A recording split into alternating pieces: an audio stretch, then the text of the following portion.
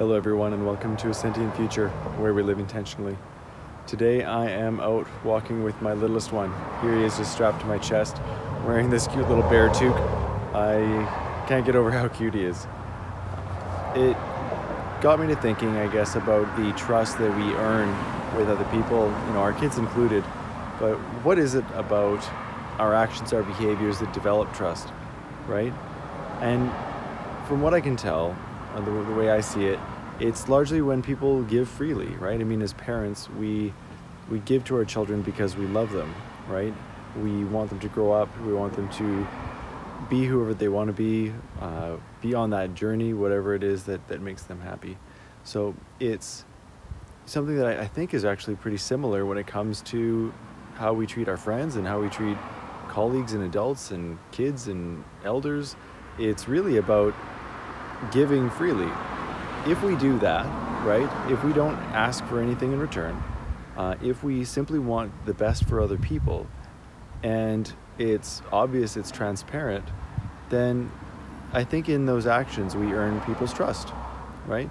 And it's not that trust is then something that can be used or leveraged. No, it isn't. The point, though, is if you can continue developing trust, earning trust of people, it's not to say that you ever ask them for anything in return or expect anything in return, but in the long run, when you have continued to earn that, then people are going to see you and know you as a trustworthy person. In being known as a trustworthy person, we earn, I guess, the right to work with other people, to have them want to work with us. And it's not that our work at that point ends. No, it really just begins. But some people, I would say we need to earn the right to work with people, and giving to others in a way that is selfless is going to do that in the long run for you, and it is going to be self-optimal long term, right? Because you've got a network of individuals that want to work with you and can share their skill set with you, their strengths that ideally not match your own, but complement your own, and you can achieve far more together. It's just far more efficient with a multidisciplinary team.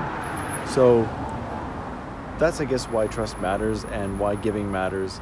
It gives us the opportunity to be more than who we are currently through the strengths of others after earning our time with them. So with that, I wanted to thank you very much for your time and attention today. Until next time, live intentionally.